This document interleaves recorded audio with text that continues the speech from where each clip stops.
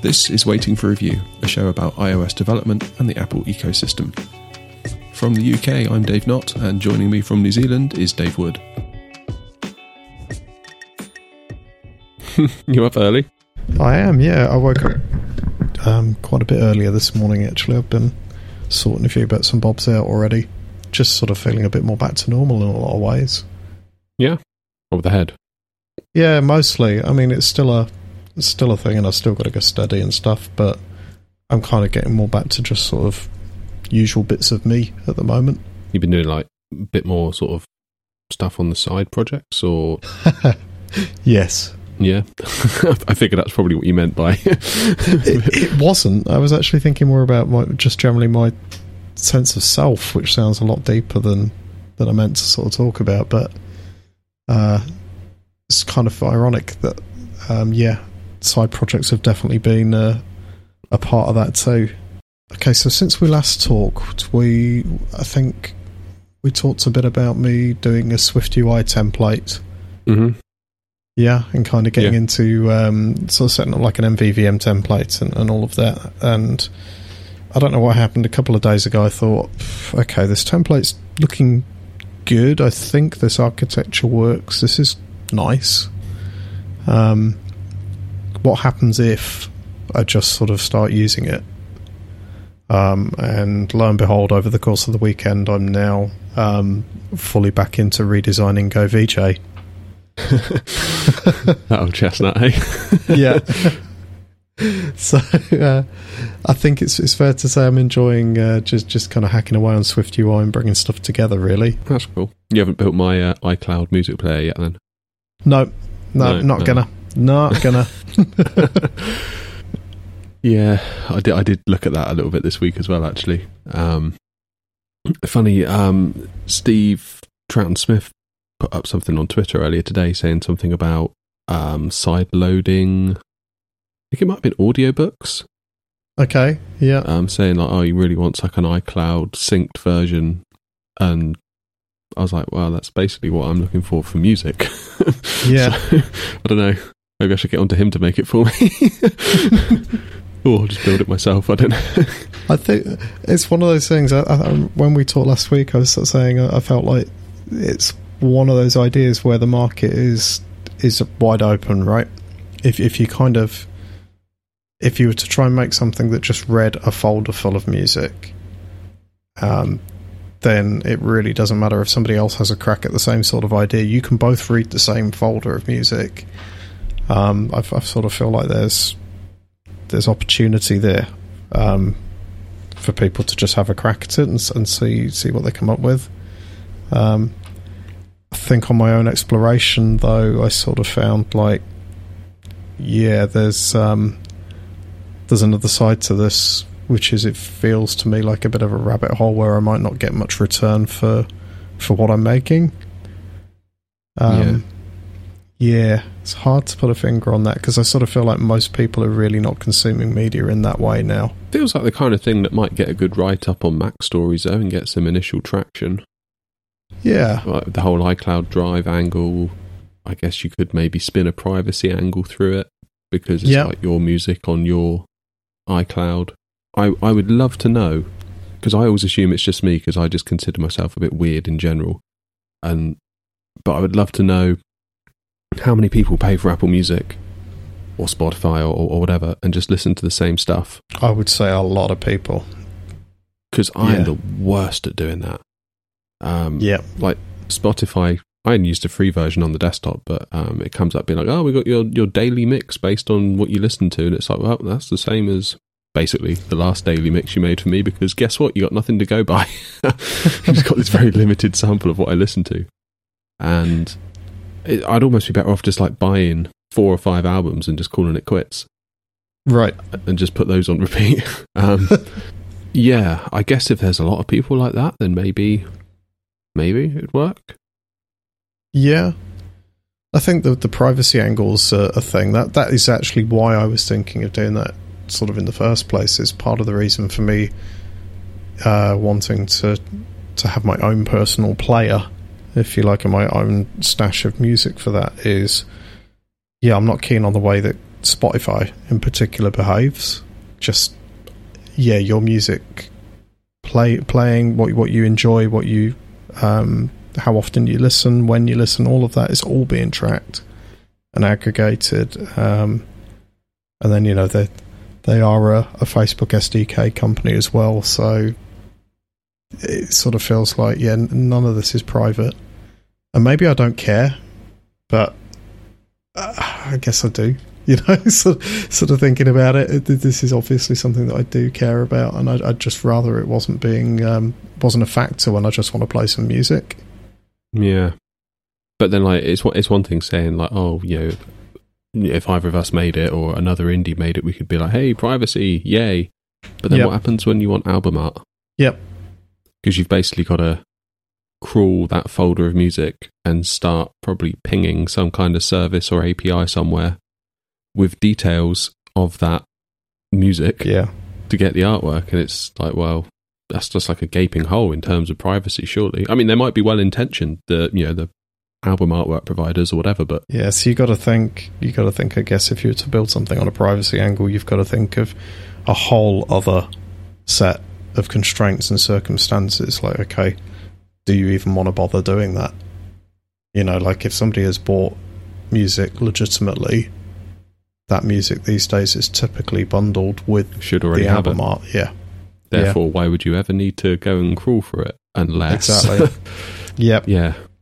And at that point, are you just kind of enabling piracy that little bit more? Yep, if you're making these things easier. So there's a part of me would look at that and go, well, maybe that's actually the user's problem to figure out, which might be why I wouldn't make a good music player app developer at that point. If you're stuffing music into your own library or Dropbox or iCloud, whatever, it kind of does lend itself to that kind of, I don't know, I think of it as almost like a bygone era now, like the whole music piracy thing, because with Apple Music and Spotify and just even YouTube, there's just no need. I'm of the view anyway that it's wrong and you shouldn't do it. But there's even if you did want to do it and you felt that way inclined, it's really not a lot of need anymore. No. But I still feel like I'd be potentially making a tool that could contribute to that kind of world of, that side of things. I'm not sure how good I'd feel about that, really. Yeah, it's definitely it's an idea that I think is going to sort of keep tugging at me until I sort of see somebody else will make the app and I'll be like, yeah, okay, cool, I can just use this. Because I don't think it quite tugs at me enough. That's the thing. I mean, it could be something like I could build for me and then maybe a portfolio piece, I guess, but it certainly, could encourage that kind of behaviour, couldn't it? Yeah. Like an iCloud Drive music, just get your MP3s from wherever and chuck them in iCloud, and then, hey presto, they're everywhere on your Apple ID. I also feel like it's the type of thing that might get a bit of grief from Apple. Yes, in one way or another, right? You're kind of saying, hey, let's opt out of things like Apple Music and iTunes and that sort of thing. Let's go this other cord cutter kind of route. I'm not sure how they'd respond. I suspect maybe not well. Yeah, especially with my my name idea. I was going to call it MyTunes. Yeah. Don't call it that. Yeah, never get featured ever for any app. Well, that's another thing as well, isn't it? Like, you're kind of never going to get featured, I wouldn't have thought. If you're making an app that goes against Apple's kind of interests, and especially if you call it MyTunes. Yeah. I don't know. This doesn't, I think you summed it up last week. I think you said something like, this doesn't feel like the right place to be playing in, or something like that. Yeah. It still didn't stop me looking a bit further at it, but yeah.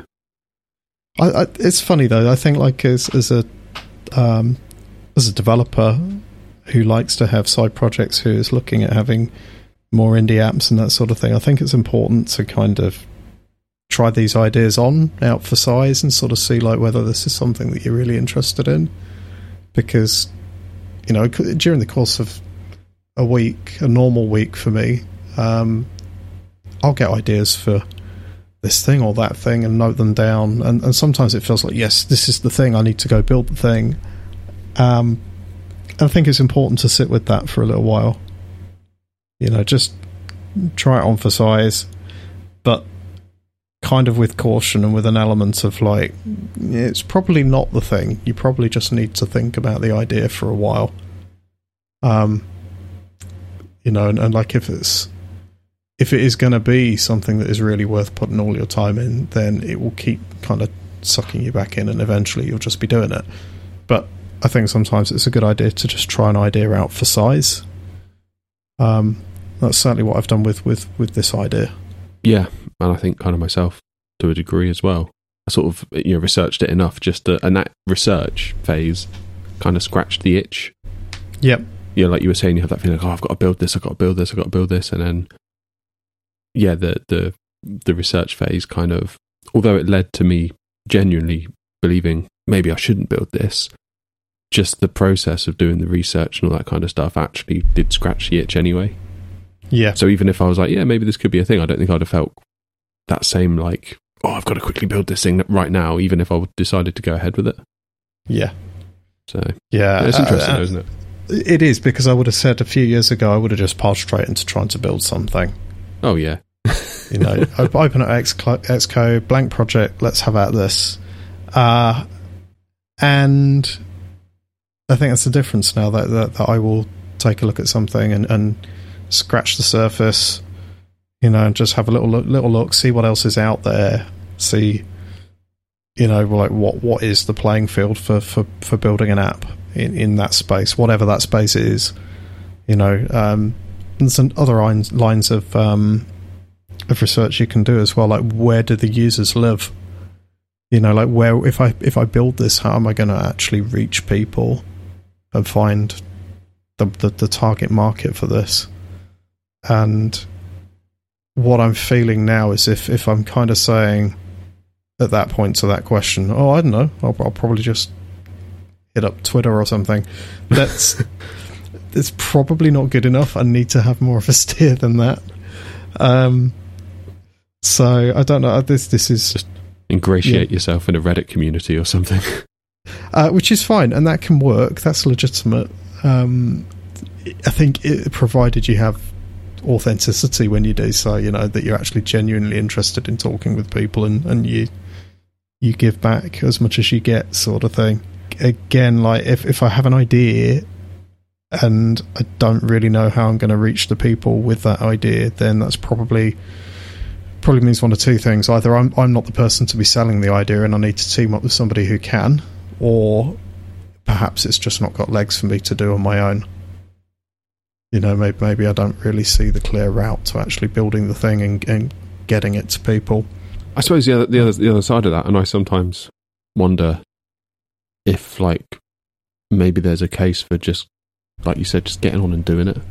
Yeah. And because you could easily look into 1,000 things and say no to all of them, and then and that could take you like 2 years, and then by that time you've got nothing at the end of it still. So I don't know. I mean, do you follow Shihab on Twitter? Goes by is it JP Penguin? J Penguin? Yeah, I know who you mean. Yeah. Yeah. Yep. Just can't quite think of what the Twitter handle is. I mean, have you seen the Twitter client he's made since WWDC? No, I haven't. Basically made a whole Twitter client. His first tweet was like, hey, look what I've made in SwiftUI. Looks basically like I thought he was basically just being like, SwiftUI is so cool, and you can make something that looks like a real app really quickly. Here it is. His is like a mock-up of a Twitter app, and then before you know it, he's got like an actual, he's feeding real tweets into it, and it's now in test flight. Right. And it's like, it's not even been a month. That's and brilliant. I just look at that and I'm like, oh, I'm so envious, like right now. For all of this sitting around being like, oh, maybe I shouldn't build this. How will I reach the market? Maybe just build it. And like, yeah. But I think that's the thing. If you have an idea and it's something that you want to exist, and that like I just want to run with this. This is the thing I just want to see and have in my hand, and that you would be happy just to do that regardless of who's watching, who's buying, whatever, then there's value to just going for it and having that play. And I kind of look at Shihab's work there, and that sort of feels like that to me. Is I feel like maybe he would be making these things regardless of who's watching, and that's awesome too. That's there's an energy to that. I have a similar thing. I think if I think about I slipped back into hacking away on my video mixing app this weekend. I haven't killed it off yet. I haven't taken it out of the store or shut the site down or anything like that, and it's kind of skirted close to that edge at times. Probably, if you look at the balance sheet and the spreadsheets of how much it makes, maybe I can't justify it in some ways, but then there's this bit of me that's just like, I just want it to exist. This is something I want to play with, and then that just sort of keeps hooking me back in, even now. It's difficult, isn't it? Because where's the line of a hobby and a business? Yeah, it's a blurry one, I think. For me. It really is, especially with iOS dev, isn't it? Yeah. Because I think even if it is at hobby level, it's totally justifiable if you want something in the store to have it wrapped up as a limited company or whatever, just for sort of your own protection almost. Yep. And then you could spin it as, okay, well, even if this doesn't make a lot of money, if a limited company costs me, I don't know how much a month. I mean, when I was doing it, I was paying 40 plus VAT, so what's that, 20%, 48 a month. Was what left my bank account. And that was like a sort of turnkey solution for the accountant. I just had to punch into an online system, Xero, in fact, down the road from you, I think, aren't they? Yep, yeah, they are. Yeah, I would just punch in, I paid $5 to Linode, and that was about it. And then my accountant would do the return at the end of the year, and it was all taken care of. It was really cool. And, I would be like, oh, yeah, I'm spending all this money, and it's not making anything back. Yeah. And then I would see my friends go and spend 3 times that in one night at the pub. So it's like, well, can I be justified having this company then? Kind of as a hobby company? Yeah. Even if it doesn't make a lot of money, it's still it's acting as a kind of a protective layer for all of my kind of endeavors and ideas and apps and all that kind of stuff, and a vehicle to move all of that kind of stuff through. Yep. And it's less than a night out at the pub. Yeah, I think if you put it in that lens, then it's a valid way of doing things. I think is what I want to say there. And not that. Yeah, it doesn't always have to come down to the bottom line. If it's something that you would sort of be doing anyway, then that's good enough. Yeah, I always used to dread actually my sort of accountancy period, when the accountant would draw all my stuff up and make a return for Company's House and all that. Yeah, because I knew he did it on the end of year 1, and I knew every year thereafter he was going to do it, and he did, and he kept saying do you want me to wrap this up for you? She's like, well, look, it's not making any money. I was like, yeah, I know, but that's not really the point. Eventually I decided to, just because I guess it kind of was the money in the end that made me wrap it up. But it was also the fact that I had other ideas I wanted to pursue to replace the ones that were making absolutely the Kodi remote had just fallen off a cliff at that point. So that was consider that to be making 0. So any cost, including my Linode and my accountancy, that was just pure outgoings and basically nothing coming in. Yeah. And it was at that point I thought, okay, well, I need another app idea, because this one's obviously, bitten the dust. And I was like, wow, it's going to take ages to build. And then I kind of thought, if it takes 10 months to build, and that's being optimistic, I've got 10 months worth of £50 a month going out. That's £500. And I was like, oof. That's not cool. Yeah. No, I was like, well, I could just wrap things up, still make the app and take 10 months over it, but save £500. And then when it's done, start again, at however much a month. I don't think I'd get it at that cost again, to be quite honest. No, but there's perhaps other services or things you could use. Maybe. Yeah, I always got the impression that the accountant was sort of doing me a favour. You get your first free introductory meeting, so I went along to that. and he was like such an accountant, like in every way, and kind of it was almost like headmaster talking to the school child. Yeah. He kind of gave me not a grilling, but I suppose it kind of was. And eventually it kind of dawned on him. He was like, you're going to get like one payment a month. And how many things are you going to buy each month? I was like, well, like Linode, maybe like a couple of stock images, maybe once a quarter. And the Apple Developer ID once a year. And he's kind of like, right, okay. And sort of goes, well, this is my normal package. I think it was like £79 plus VAT. Yeah. And he sort of handed me this little pamphlet, and it was clearly like angled at like plumbers, electricians, sort of small owner managed kind of businesses. I was like, oh, right, okay. He's like, but I'll do it for 40. I was like, oh, you've just literally halved your price. Yep. So I don't think I could in good conscience go and ask him like, hey, me again, the guy that couldn't make the app business work. Any chance you can do the 40 quid again? I think he'd be like, no, it's going to be the 80 this time. Yeah, but I'd shop around, I think, in your circumstance, if you did, and just sort of see who else is out there. I think with what you had first time round with them, that to me sounds like you're really not costing them anywhere near the normal level of work. It was probably easy money even at that price, I think, is what I'm saying.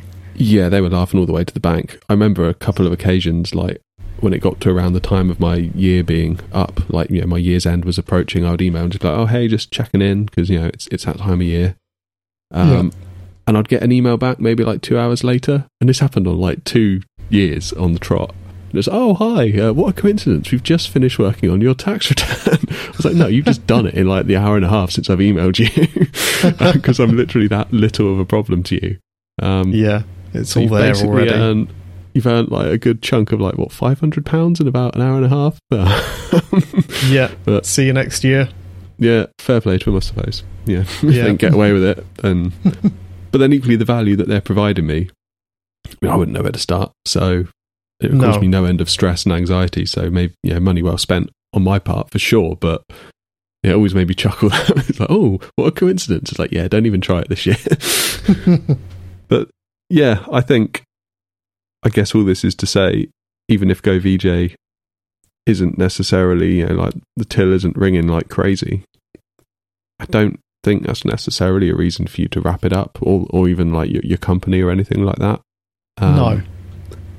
If it's making like some money, that's something. It's making some, and I'd obviously always like that to be more. And at the moment, I'm skirting the edge of paying to play, as it were, and having to put my own money in on top, just to sort of cover the outgoings that are around the business. But it's still fun. There's still something there, and I think that's reason enough to just sort of see how it goes. Yeah, and don't forget, like, you've had a bump to the head since February. Yeah, that's true. We're now in July. Yeah, my plans for this year were drastically different to how it's turned out. So, I mean, you've almost had like 5 or 6 months worth of effort that you just haven't been able to put in. Yeah. So, I wouldn't necessarily judge the situation based on how it would have been had you not bumped your head. Like, you've been through an injury. And that's true.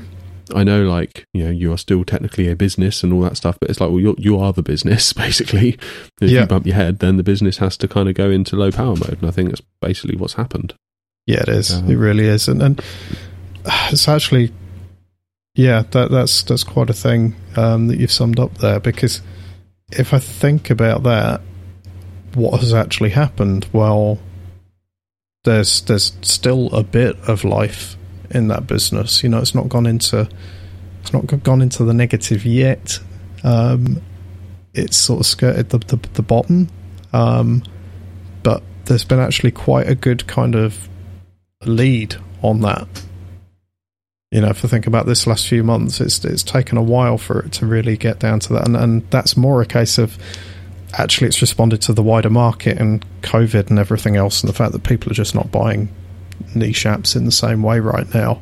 well, especially VJ apps. I mean, who's going to want to go to a VJ show? Yeah, like, no one. Yeah, exactly. So there's all of that. So I think all of that combined, it means, well, yeah, that to have apps in the store and still be selling some, and to have that not completely crash and burn while I've had a head injury, there's something positive to take from that. And I think that's kind of the power of having something that is a product that doesn't require constant maintenance just to exist and be sold. So like passive income. Yeah, to a degree. And I don't feel like apps are passive income completely, because you need to maintain them even if it's only bumping an update every year or whatever. Yeah. But I think that's quite powerful, and that's something that I definitely want to have more of. There's another side of this, that is, if I had more apps in the store and that was getting close to an income level, or I had more of projects that were generating money passively in that way, the value of having that tail is pretty cool, and I feel like I've got a tiny little glimpse into that over the last 6 months. So yeah, there's definitely something there as well. Yeah, with like AirSynth and VJ, be kind of cool, I guess, if you could get into a position where you've got like a bit of a bigger portfolio of apps. Yeah. Yeah, for sure. Don't all necessarily have to be massive, do they? But then that kind of gives a bit more kind of leeway within the company. Like if one app starts not performing as well, then the others, I guess, can pick up. It's all easier said than done, of course. Yeah. Especially with everything we've just talked about. But yeah, I think if I were you, I'd be maybe almost looking for your AirSynth 2 moment. I mean, not making AirSynth 2, but like making another app that kind of had that. Yep. I don't want to say novelty, because it kind of devalues what you made. But like just a small little parcel of an app that provides some value, and it's probably going to have a tail on it. Yeah. But then maybe that can sort of give you that sort of financial runway to do the next kind of bigger thing.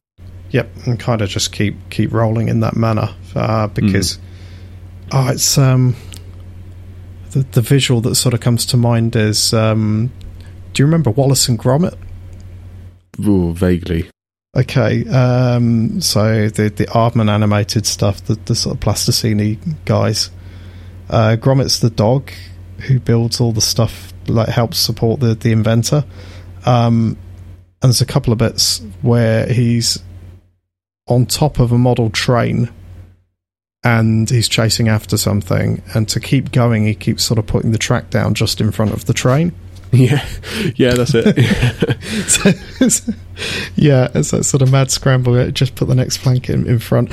I can definitely see some of that sort of vibe to putting more apps out there again, and just trying to get a few things off the ground. I think that's probably 2021's problem at the moment still. Yeah. I think it's probably fair to say, like, one of the other reasons for me kind of dipping back into Go VJ is it's kind of because it's well trodden ground for me. It sort of feels like I'm limbering up. Like this is actually part of me recovering and kind of getting back up to a sort of speed with side projects and things as well. Yeah, like your training, I guess. Yeah, get you back up to speed. Yeah, because I don't have to. There's an awful lot I don't have to think about with that. I've got a design for version 2 that's just been sat on the desk for the last 9 months, and decided I need to just sort of pile into that really and pick up where I left off. And I'm learning bits of SwiftUI along the way, so that's fun. And I'm sure that's going to compound and be useful in my day job and everything else as well. So that sort of feels like time well spent. And hopefully, on the other side of this, that then puts me in a position to go after some of these other new app ideas and small, like you say, small apps with a bit of value.